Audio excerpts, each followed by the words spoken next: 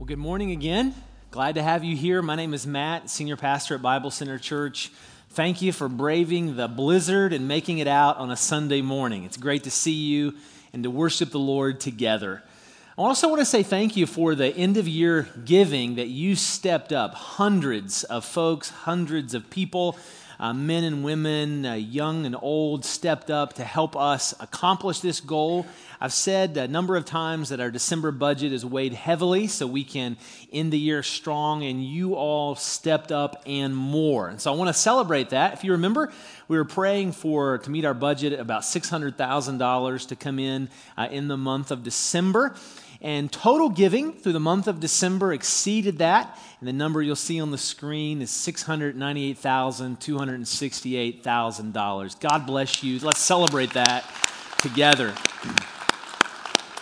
This is not for any of us. This is for the Lord's work in Charleston, that we can be a church, not the church, a church Charleston can't live without, and continue to move forward with strength in 2018. If you're a number cruncher and you like seeing all the details, we'll throw this slide up there temporarily, but then it's also in the all-in email, and you can reach out to any of us, and we'd love to get you more of the specifics. But thank you.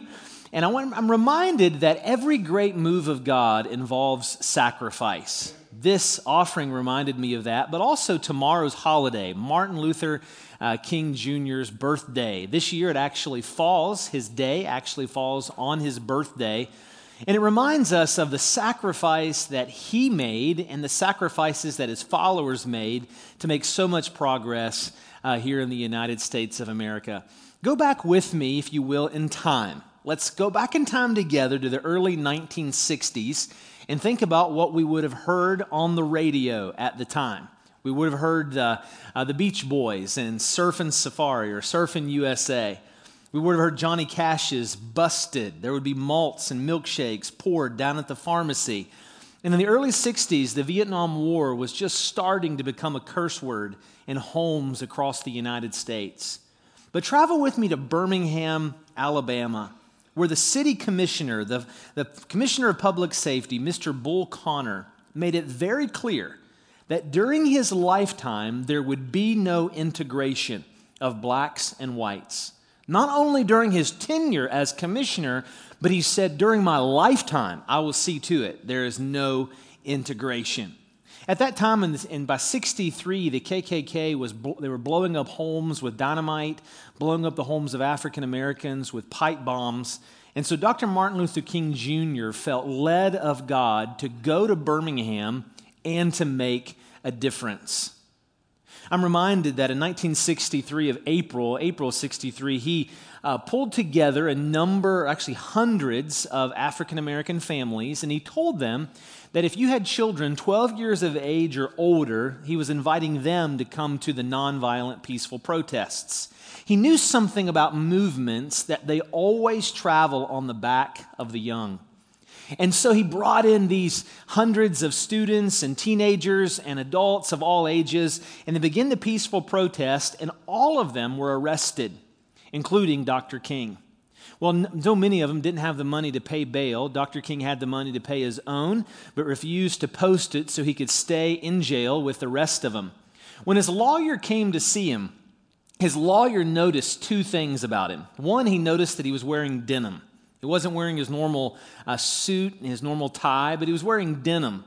By this time, he had been in jail 29 times and said that he was tired of being uncomfortable in jail and wanted to be comfortable because he knew he was going to go there. He was also starting to write what's later called the Birmingham Letters, or the Birmingham Letter. It started by him writing it on the newspaper because the guards refused to give him paper. But when his lawyer, Mr. Jones, Clarence Jones, would come to visit him, he would smuggle in little pieces of legal pad. He would give it to him, let him write part of his letter, and then he would smuggle it back out because he knew the guards wouldn't check him. Over a period of days, these letters emerged. Now, before we share what's in the letters, let's talk a little bit about his motivation. What motivated Dr. King to do what he did? Well, he said two things were his motivation. One, it was the cross of Jesus, and two, it was cowards. Nothing motivated him like the cross of Jesus or cowards. He often preached on the passage that I'm going to preach out of this morning. He would preach on it in Matthew as well as in Mark, also in Luke. It's the same story mentioned in all three Gospels. Let us deny ourselves, take up our cross, and follow Jesus. But when it comes to cowards, there were 8 white ministers in Birmingham that wrote an article in the Birmingham paper essentially disowning or discounting Dr. King, saying that he was being impatient, that he was rushing things, and that this movement was just causing trouble and upsetting the status quo. And so Dr. King wrote this letter, much longer letter, but listen to this excerpt and think about his heart. He wrote, "We have waited for more than 340 years for our constitutional and God-given rights. The nations of Asia and Africa are moving with jet-like speed towards gaining political independence, but we still creep at horse and buggy pace. Perhaps it is easy for those who have never felt the stinging darts of segregation," referring to those 8 white ministers, "to say, 'Wait, slow down.' But when you have seen vicious mobs lynch your mothers and fathers at will, and drown your sisters and brothers at whim, when you have seen hate-filled men curse and kick and even kill your black brothers and sisters, when you suddenly find your tongue twisted and your speech stammering," this one got me, "as you seek to explain to your 6-year-old daughter why she can't go to the public amusement park that has just been advertised on television, and you see tears welling up in her eyes when she is told that Funtown is closed to colored children, and you see the ominous clouds of inferiority beginning to form in her little mental sky, when you have to concoct an answer for a 5-year-old son who is asking, 'Daddy, why do people treat colored people so mean?' When you take a cross-country drive and find it necessary to sleep night after night in the uncomfortable corners of your automobile because no motel will accept you. When you're humiliated day in and day out by nagging signs that read whites or colored, then you'll understand why we find it difficult to wait any longer.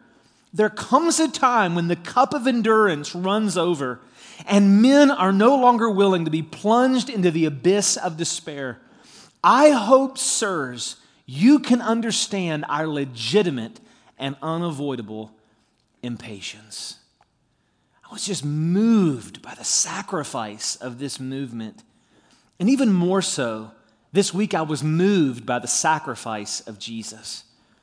Jesus, essentially, as he's launching the church, launching Christianity, says things that are revolutionary.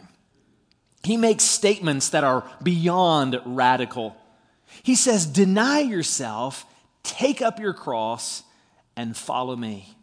In the next few minutes, I want to explain what that doesn't mean. I want to explain what it does mean, and then I want to tell you why it's so important that we do it. Turn with me, if you will, to Luke chapter 9, and let's read this full passage from Jesus. I invite you to stand with me if you're able. Luke chapter 9, starting in verse 22. "And he said, 'The Son of Man must suffer many things and be rejected by the elders, the chief priests, and the teachers of the law. And he must be killed on the 3rd day and be raised to life.' Then he said to them all, 'Whoever wants to be my disciple must deny themselves, take up their cross daily and follow me. For whoever wants to save their life will lose it. But whosoever loses their life for me will save it.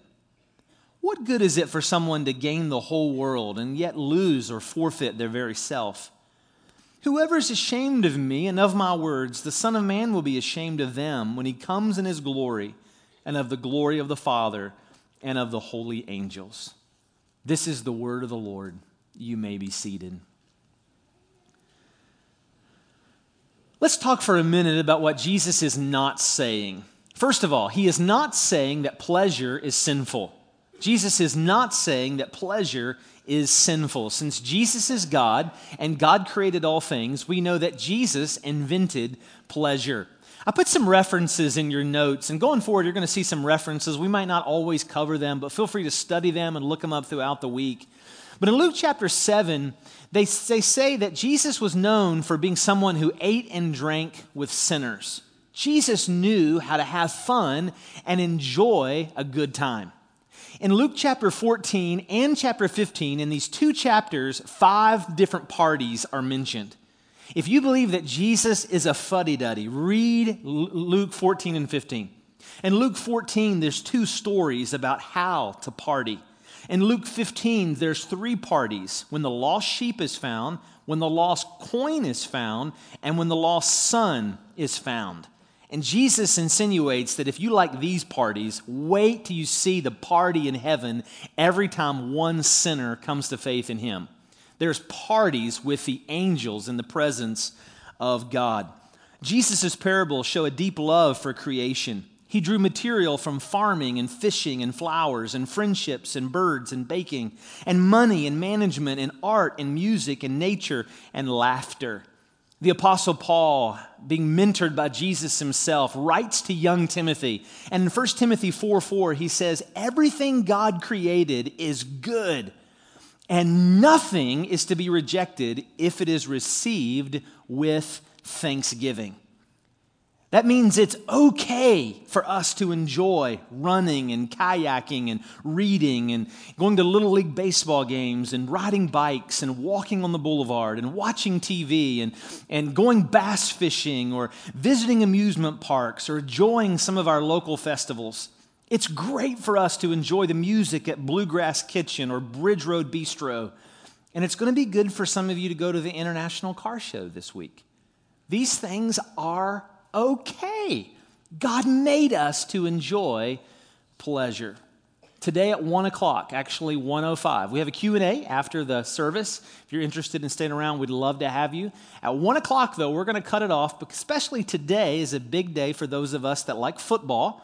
And at 1:05, we're going to watch the Steelers beat the Jacksonville Jaguars. And so in honor of that today, I've worn my Pittsburgh Steelers socks. These are my lucky socks. If it doesn't work, I'll never wear them again. But we think about enjoying the gifts of life. It is okay. 100 years after Jesus, so 1900 years ago, a man by the name of Irenaeus wrote this: "The glory of God is a human being fully alive." That is the glory of God. I hope you're fully alive today. I hope you're enjoying the pleasures of God. So when Jesus said, deny yourself, he's not saying that pleasures are sinful. Number 2, he's not saying that the secular is bad and the sacred is good. He's not saying that the secular is bad and the sacred is good. Again, I've included 2 passages, one in Luke 6. The Sabbath law was that you couldn't do work, of course, on the Sabbath. Jesus had been hungry, his disciples were hungry, and as they're going through the fields after a full day of ministry, they pick grain, either to eat directly or maybe even to go and make some bread. And so the religious leaders saw him doing it. Jesus asked him a question. He says, was the Sabbath made for man, or was man made for the Sabbath? In other words, did God give us these laws, even in the Old Testament, so that we could propagate the law? Or was the law given as a guideline to bless mankind? The same thing in Luke chapter 11. In Luke 11, Jesus goes to the home of a Pharisee, and he doesn't wash his hands properly. Now, it doesn't mean that Jesus was dirty. This is flu season, and I watch some of you, some of you at shake hands time, you love to hug, and you shake hands. You practically kiss every person around you. And some of you are like, maybe like air fist bump, right? You're like, a little bit of this. This isn't a germ issue, what we're talking about in Luke 11. It's a ceremonial issue. And so when Jesus doesn't wash his hands, he doesn't do a tradition that was common. And they begin to scold him. And Jesus says this, woe to you Pharisees, in Luke 11. You clean the outside of your lives, but inside you are full of death. It's important for us to understand the context of the Gospel of Luke. In the Gospel of Luke, you're seeing this transition from the days when they were under the Old Testament Mosaic law, and they were moving into the age of the church, the dispensation, big fancy word, of the church. And so as they're moving into this, you're seeing the law and the traditions and the legalism begin to fade off. And Jesus is now establishing the new covenant, a new law, where God's law is written on the hearts of believers, which is why he writes in 1 Corinthians 10:31, whether you eat or drink or whatever you do all to the glory of God. That means that for the Christian, there is no difference between secular and sacred. God says if you're a believer, everything should be sacred. How you eat, how you drink, how you spend your money, how you use your free time, how you make love to your spouse, how you discipline your children, how you work, whether it be a hospital, a school, an office building, a courthouse, or even a church. It's all to be done in gratefulness as a gift from God himself. Now, in West Virginia, we're still growing and learning, and I'm on the journey with you. But there's been a common tradition where a lot of this Old Testament legalism gets carried over into the church. I grew up this way. God's still working it out of my heart. But I remember the first time, I've been here almost 2 years now, the first time I came in to the sanctuary, here I go say it, sanctuary. I'm about to tell you, don't call it a sanctuary, and I call it a sanctuary. Come into the auditorium or the worship center with a cup of coffee. And I come in, and I can just remember, several people like, are we allowed to have coffee in the sanctuary? The auditorium was like, yeah, sure, why not? I mean, if it keeps you awake while I'm preaching, I'll do anything to keep you awake while I'm preaching, sure.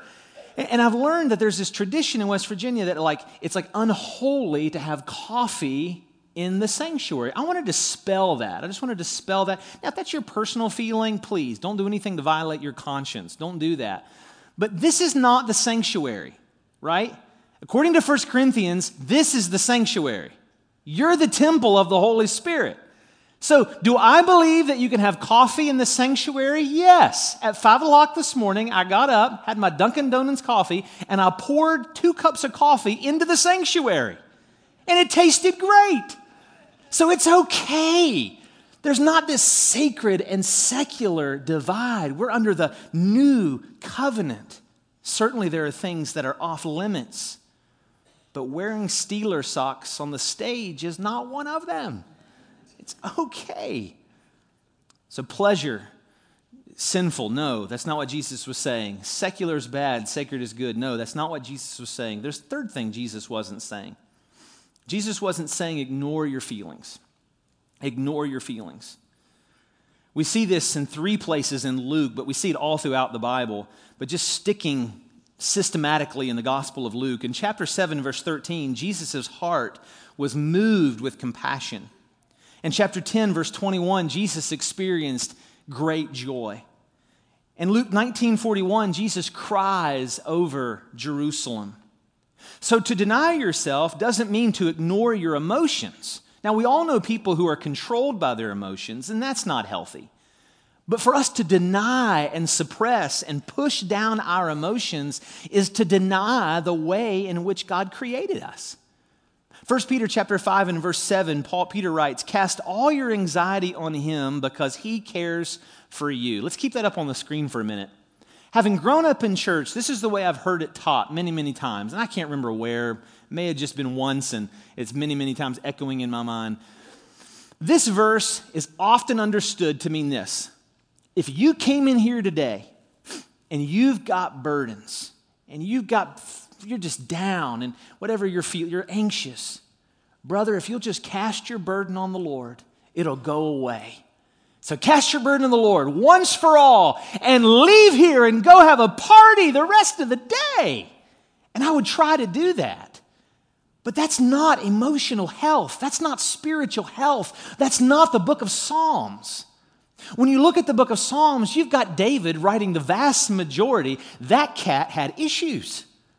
He was constantly going to God and saying, God, I hate this person. Kill this person. God, I'm discouraged. I'm depressed. I'm angry. I'm even mad at you. And David what was he doing? He wasn't being rebellious. He was telling God what he was feeling. I have learned through counseling and through the help of good friends that I'm like the master repressor, right? Like, I don't think I deny it. Maybe I'm in denial for denying it, but you can analyze me later. I think I see problems, but I like to just push them down. So burdens that you're carrying, instead of just constantly giving them to the Lord, it's like just hang on to them, push them down. Burdens that I'm carrying, push them down. But I'm learning those things don't stay down. At some weird, awkward time, they have a way of regurgitating. They have a way of coming back up. And so this is an ongoing casting. Keep casting all your anxiety on him because he cares for you. And then lastly, number 4, the fourth thing Jesus wasn't saying was he wasn't saying busyness equals spirituality.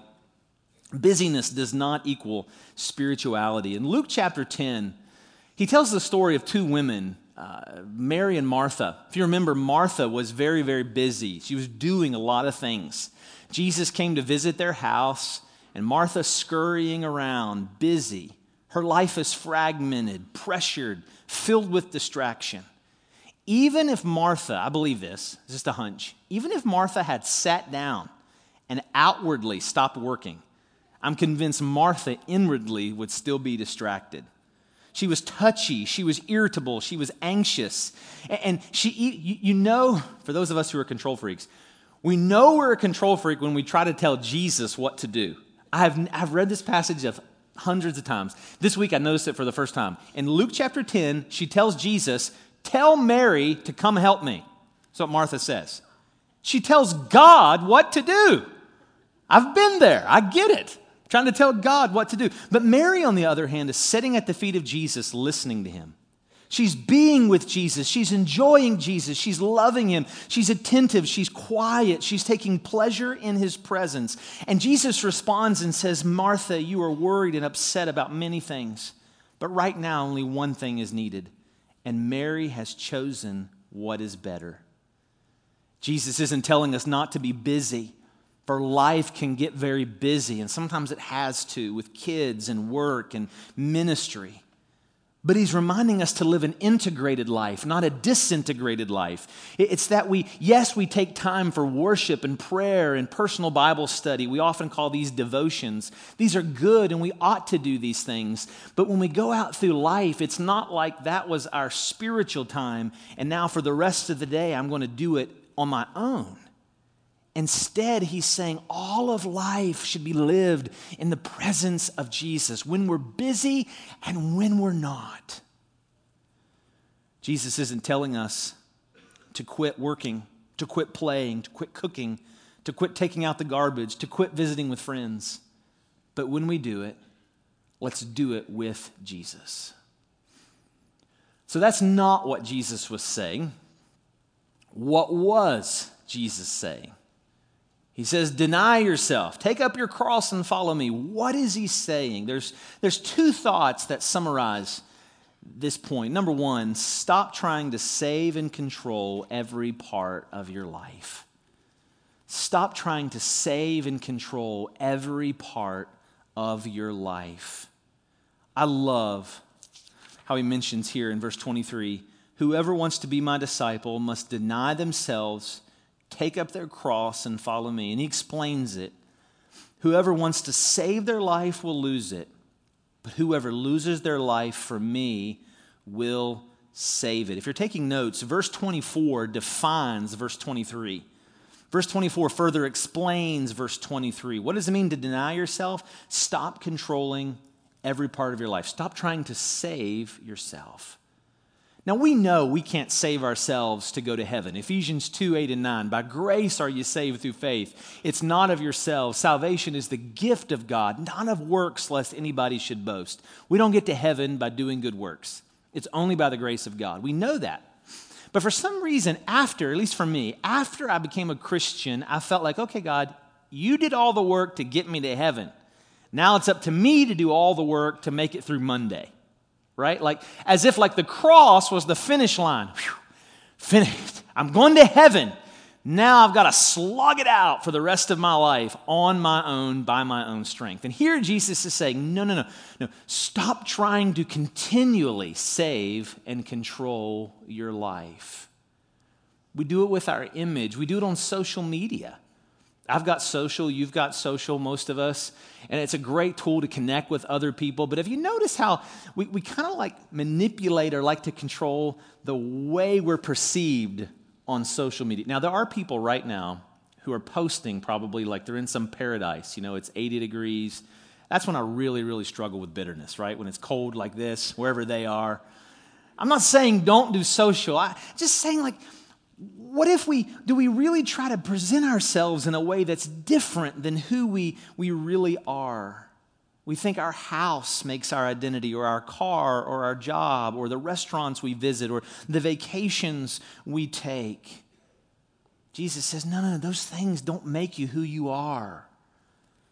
Maybe you're trying to control your children. Maybe you're trying to control other people at work, or maybe you have rules and regulations as a part of your life, and as you look around the church, you can name all the people who don't live up to your rules and regulations. There's a lot of ways we try to save ourselves. One of my friends, just this week, graduated from college a year ahead of me, and found out that he is, in the effort of wanting to live an abundant life, he's at middle age. I'm almost to middle age, I guess, but he's at middle age, a little older than me, and decides that Jesus wants him to have an abundant life, and so he's going to leave his family, leave his wife, leave his kids, because he believes there's something else better for him, and God doesn't want him not to be happy. I'm trying to encourage this dear brother, no. God calls us to deny. Those things won't satisfy you. They won't make you happy. You can have all the money and all the world and the best of everything, and Solomon will tell you it won't make you happy. And see, we sometimes think that the opposite of denying ourselves is self-satisfaction. But here Jesus says, no, that's not the opposite. The opposite of denying ourselves is self-salvation. We're trying to somehow make up for and save ourselves and satisfy ourselves. And Jesus says, no, deny yourselves. We can't save ourselves through food and drugs and getting drunk and pornography. We can't save ourselves by being angry and manipulative in life. We must relinquish control and let the Lord do the saving. I was thinking this week about a time I went whitewater rafting in North Carolina. It's the only time I've ever been a raft guide. Now, if you want to have a real raft guide, Pastor John's like official 5-year raft guide in West Virginia. North Carolina doesn't know anything about rafting, but that's where I went to college. And so just outside of Asheville on the Nantahala River, a group of us, Sarah and I were dating, it was our sophomore year, we were going to go with a big group and go rafting. And so we go over to the other side of Asheville, and we check in, we pay our money, and the group we're with wonders who the raft guide's going to be. And so the lady behind the counter and I tell them there is no raft guide. These are class 2s and 3s. At the time, you weren't required to have a raft guide for 2s and 3s, and so the loudest person in the boat became the raft guide. So I don't know why I got picked, but I got picked. And we're going down the Nantahala. It was a beautiful day. You can smell the pine trees. You can see the laurel blooming. You can feel the mist of the water against your face. You can see the Smoky Mountains off into it. It was just a beautiful day, right? Got my girlfriend in the raft, a few dudes in the raft. We're having a good time. There's a guy in our boat named Jeremy Bucher. Jeremy's a great guy, but Jeremy didn't listen. And so Jeremy, as a typical college friend, he gets out and decides he could go down the river with his life vest. He didn't need the raft, at least for that particular section of the river, which again, 2s and 3s aren't that big a deal. But I saw that we were about to hit the 3s, and so I said, Jeremy, get back in the boat. The rapids are coming. And Jeremy didn't get in the boat. So Jeremy, get back in the boat. The rapids are coming. Jeremy didn't get in the boat. So we hit the class 3s, start going down the rapids, and Jeremy's like bobbing under the water. It's like just spitting him out, and he's screaming like a little girl and pulling him back in and spitting him out. And we think we've killed Jeremy. So during that time, there's 2 motivations going on in my heart. One motivation was, I really don't want to kill Jeremy. I love Jeremy. He's a good dude. I got to admit, the second motivation was that whole self-image thing, right? Like, I'm like studying to be a pastor. I don't want to be like the pastor who killed Jeremy. So like the whole self-image thing, like, what are we going to do? And we're screaming and all that. And so I had this brilliant idea. Over the right side of the river, there was this tree that was hanging over. And I thought, well, if I can reach over there, Jeremy was kind of like going along slightly behind us, beside us. If I could reach that tree and stop the raft, then we could reach over and grab Jeremy, or Jeremy could get the boat. So, you're in college, you're invincible, you're like bubbling with testosterone. And so I thought, I want to stop this raft. So we went under that and they paddled and I reached up under that and I grabbed that tree, and I'm going to tell you, with brute strength, I stopped. But the raft didn't stop. It just kept right on going. I fell in the water. Now there's two of us screaming like little girls and we're bobbing up and down and the spitting us out. Finally, we got to the other side and we ended up being okay. But I learned a valuable lesson that day. You can't control forces that are greater than you. Sometimes you just got to surrender to them. And we can't control the forces of life. And so we've got a choice. Surrender to them or surrender to Jesus. But he says, stop trying to save and control every part of your life. It will kill you. In the positive, he says, this next and last point to this perspective, he says, take up your cross and follow me. So number 2, let Jesus save and control every part of your life. Let Jesus save and control every part of your life. At this point in the message, every one of us have fallen short. Every one of us. No matter what I've said, all of us have fallen short, right? Hopefully you've seen yourself in the boat, not the raft, but the boat with me. We're all broken. How do we have hope? Every one of us have tried to satisfy ourselves in some way that doesn't please the Lord. Every one of us. Verse 22 is the answer. Verse 22, the reason we can go on today and tomorrow and the next day in confidence and not shame is because of verse 22. He said, the Son of Man must suffer many things and be rejected by the elders, the chief priests and the teachers of the law. He must be killed and on the third day be raised to life. How in the world can we ever bow our heads and pray again and expect God to hear? It's because Jesus lived the perfect life of sacrifice that you and I could never live. He lived the perfect life. He died the perfect death, and he raised the third day. And so we can have confidence not because we have self-denial, but because he had self-denial.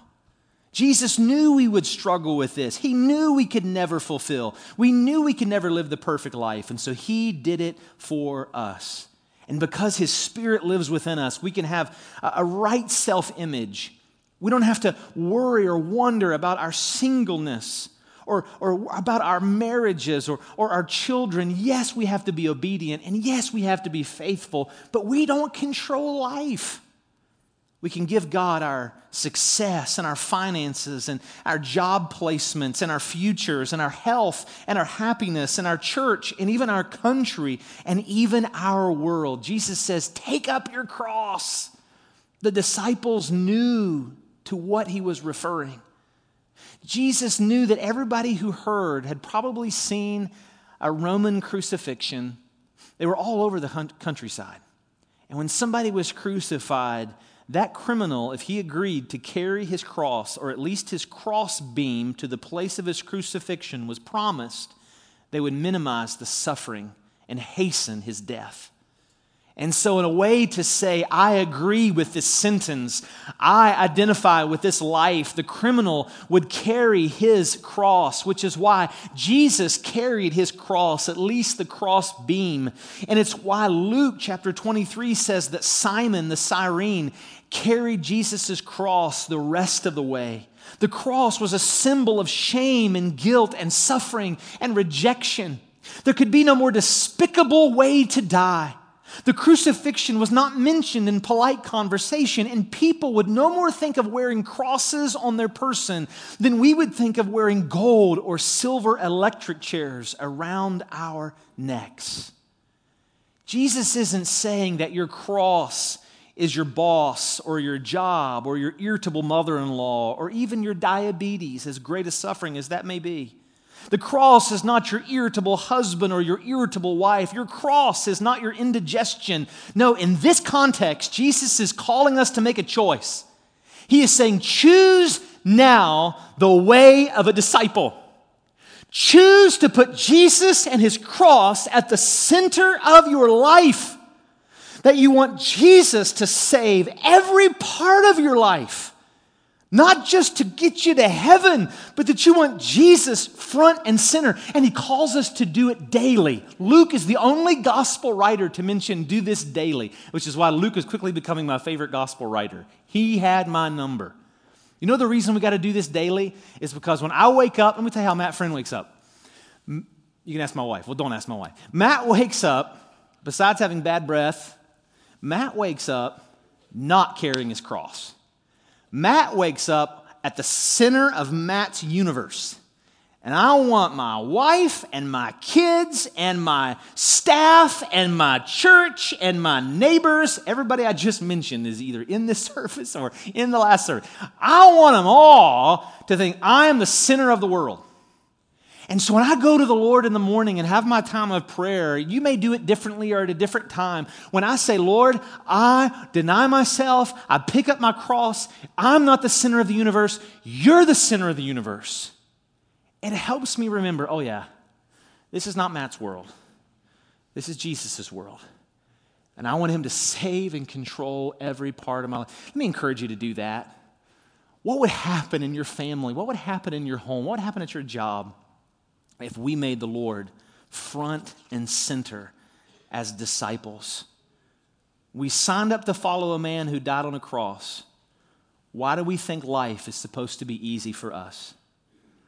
As Dietrich Bonhoeffer put it, when Christ calls a man, he bids him come and die. Jesus will not save you from a wounded life. There's a quote to remember. But he will save you from a wasted life. Jesus will not save you from a wounded life, but he will save you from a wasted life. Why is this so important? And we're done. In verse 26, Jesus tells us why it's important, and that is, he'll reveal and reward all things in the life to come. Jesus will reveal and reward all things in the life to come. 10,000 years from now, when we're in the presence of the Lord, it's not going to matter how glamorous our portfolio was. What will matter is if we invested in the kingdom. 10,000 years from now, it's not going to matter that the toddler threw up on our church clothes, but it will matter how we respond and love that toddler and bring them up in the nurture and admonition of Jesus. 10,000 years from now, it won't matter that you keep losing your keys, but it will matter if you cuss your wife and kick your dog every time you lose your keys.